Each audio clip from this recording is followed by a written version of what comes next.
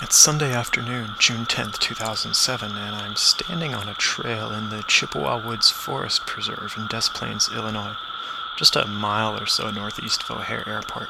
You hear that constant, high-pitched hissing noise in the background? It's so loud it almost seems deafening, and I wonder if it's going to leave a ringing in my ears. No, it's not a 747 ready for takeoff. Just a few short weeks ago, the most prominent sounds you'd hear here were birds chirping, a nearby babbling brook, maybe some crickets, distant traffic, and jets overhead. This noise hasn't been heard here on such a scale in quite a few years, 17 to be exact, and in just a few weeks, it won't be heard here again for another 17. This is the sound of cicadas, millions of insects singing their song, an elaborate symphony of percussion. This year, 2007, marks the return of the 17-year swarm of the Magus cicada to most of the Midwest, known to the biologists and cicada enthusiasts under the austere moniker of Brood 13. 17 years ago, in early July, hundreds of billions of tiny cicada grubs hatched and burrowed down into the earth to hang out, sucking on tree roots. Well, now they're back, a lot bigger, and they mean business, of an adult nature. After 17 years of waiting underground, the surviving troopers have dug their way out, shed their hard shell, and are flitting about singing a song in hopes of attracting a mate. The noise you hear is their mating call. I'm in the midst of an insect orgy here. They make that sound by vibrating little tymbals on the side of their abdomens. Actually, only the males do this singing, so magnify the sound by 2, and that's how many cicadas we got here. Now, why is it that they come out every 17 years? Well, one of the more prominent theories sounds a little too much like folklore to me, though.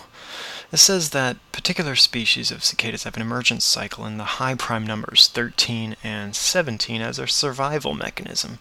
The idea being that no predator of the cicada is likely to adapt its emergence cycle to synchronize with the cicada.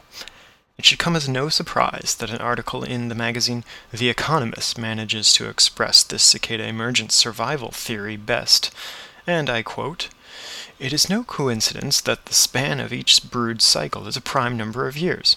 If a brood were to emerge in cycles divisible by a smaller number, then local predators could reap rewards by synchronizing their own shorter cycles with one of the divisors. Of course, it's simple economics." But you may be wondering about the buzzing noise you swear you hear every year, and you're probably right. There is such a thing as annual cicadas.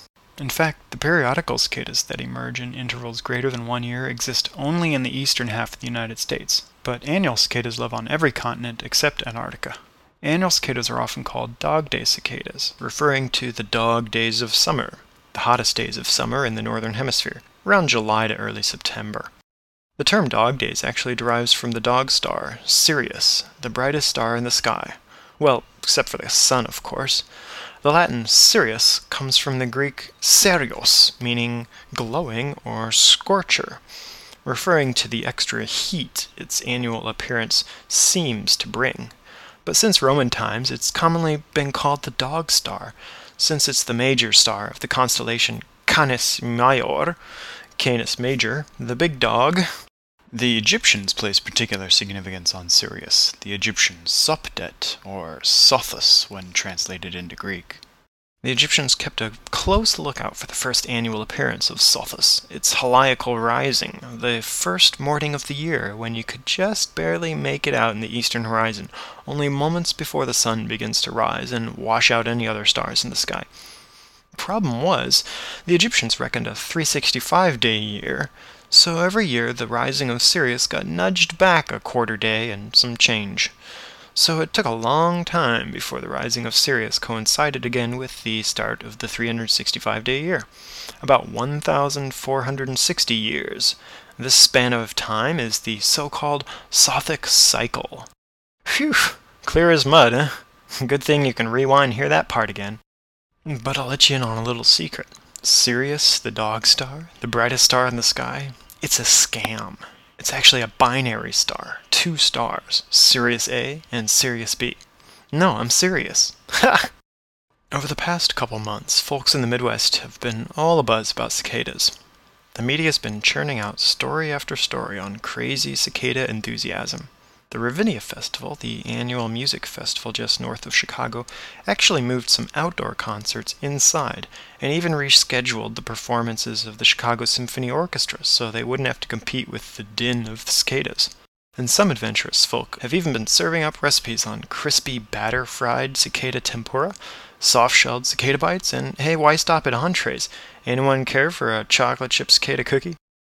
Of course, less discriminating palates needn't waste time with preparation. Birds, squirrels, raccoons, fish, and even the neighbor's dog have been taking up knife and fork to partake in this copious all-you-can-eat buffet.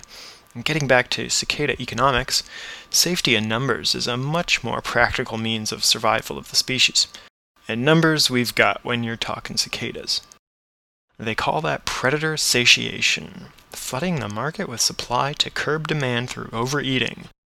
Of course, numbers, as in sheer quantity, are a tactic no natural predator can compete with in the case of the cicada. What with their numbers being estimated at 2 to 3 billion in Brood 13 alone, prime numbers eat your heart out.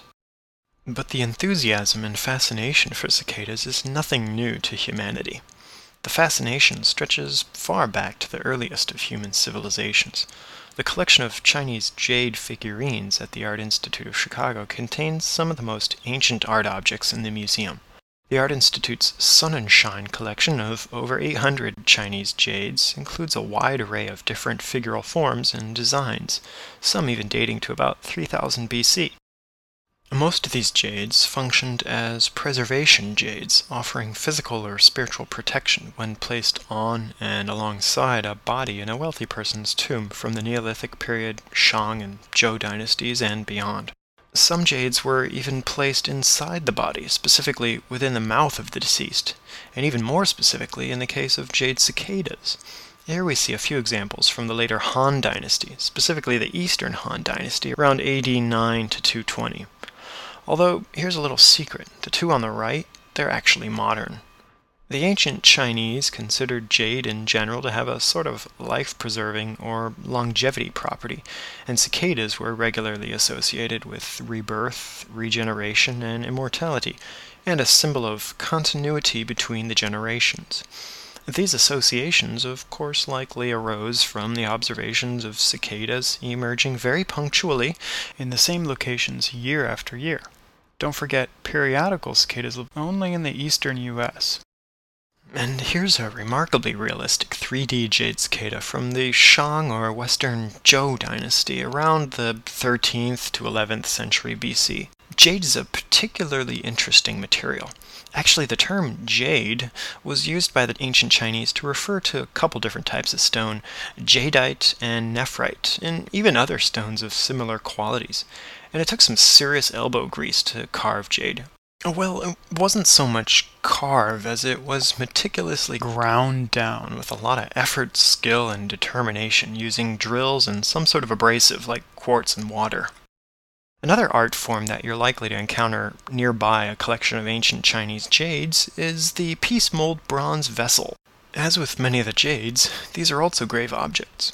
Vessels of this sort come from the Shang dynasty around 1700 to 1050 BC, and also from the succeeding Western and Eastern Zhou dynasties. They're really remarkable for a number of reasons. One is that the technological skill involved in crafting vessels of bronze on this scale and with such intricacy is completely without equal at this time. In fact, we don't see anything of this quality elsewhere in the world until the much later archaic Greek period. Across the large region of China, united under the Shang kings, we notice a strongly controlled decorative schema to the bronze vessels. This suggests a very centralized, top-down ruling authority with little room for artistic innovation and stylistic variation. These vessels were all crafted under the strict guidelines from the nobility above. And that's where you'd originally find them, too. They ain't gonna be found in your common bloke's grave. The most prominent decorative motif encountered on nearly all bronze vessels and other contemporary arts is that of a sort of monster face or mask called a taotie. You can make out the taotie quite easily on this one particular large tripod vessel called a jia, used for holding and warming ceremonial wine at the Shang royal funerary rites. See the two large round knobs or bosses? Those are its eyes, and in between you see the long raised nose ridge. And then above the eyes are some elaborate curled horns, and the smaller curls below the eyes are its fangs. You can follow the evolution of the Tautia monster figure as it gradually morphs into later, more familiar and recognizable forms like dragons and ogres. But the thing I really want to point out on this vessel is further up the body. You see that neat triangular motif running around the rim? These are actually stylized cicadas. They're facing downwards, so the tips at the top are their butts and the eyes are at the bottom. And here's another Shang Dynasty bronze vessel called a fanglei, also used for wine. As common decorative motifs at this time, the Tautia and cicadas emblazon this vessel too. Well, here, what if we just zoom in a bit to the lid and then flip it upside down? There, the Tautia. And then further on down the body, at the tips of each one of these triangular wedges, we see a little cicada. Yeah, a little hard to see. If you can't see it, you'll just have to believe me. A little more gratifying, though, is this impression of a cicada that's cast inside the vessel's lid. So with the Tautia and cicadas, we see an interesting use of both the imaginary and natural bestiary decorating these ancient bronze funerary vessels. Much later on, the archaic bronze vessel shape and decorative patterns were emulated as a sort of archaism, a taste for antiquity, in the new precious material of high artistic and aristocratic achievement, porcelain. This blue and white square vase comes from the late Ming Dynasty, the Wanli period, 1573 to 1620. Late 14th century Ming Dynasty. Oh, it breaks the heart. And the head. You hit me, Dad. I'll never forgive myself. Thank you, Dr. Jones. The shape is meant to mimic the bronze vessels from a couple thousand years earlier, like the fanglei we were just looking at. And notice the similar four-cornered shape bulging at the center, tapering at the shoulders and base, and a squat, square, box-like neck. This vase was probably in the ownership of a well-educated scholar bureaucrat, something to show off his lofty classical education. The antiquarian taste seen in its archaic shape goes well with the highfalutin symbolism of the decorations. You see the regal dragon with its five-fingered claw, an ancient and generally auspicious symbol. Little jade chimes, cranes and phoenixes skirting about wispy clouds, and flutes with cute little ribbons, which, when played, draw down the phoenixes from the clouds. And above all that, running along the neck of the vessel, you see a somewhat familiar band of triangular shapes. This is yet another archaism on this Ming Dynasty vase, a band of highly stylized cicadas, just like on the Shang tripod jia we looked at earlier. So just as the cicada is a symbol of resurrection and continuity, we see a great interest among Chinese art forms in the resurrection and preservation of ancient shapes and motifs. And if that's not all you ever wanted to know about cicadas, I urge you to hop on over to scarabsolutions.com to check out some good photos and video clips that I wasn't able to squeeze into the podcast, plus links to various cool cicada resources, including a breathtaking award-winning video, Return of the 17-Year Cicadas, from Indiana University, and some cicada recipes. But now that the Bird 13 Magic cicadas are all gone, you'll just have to hold out for the Dog Day cicadas to have your Choco Fudgy Twirl cicada sickle.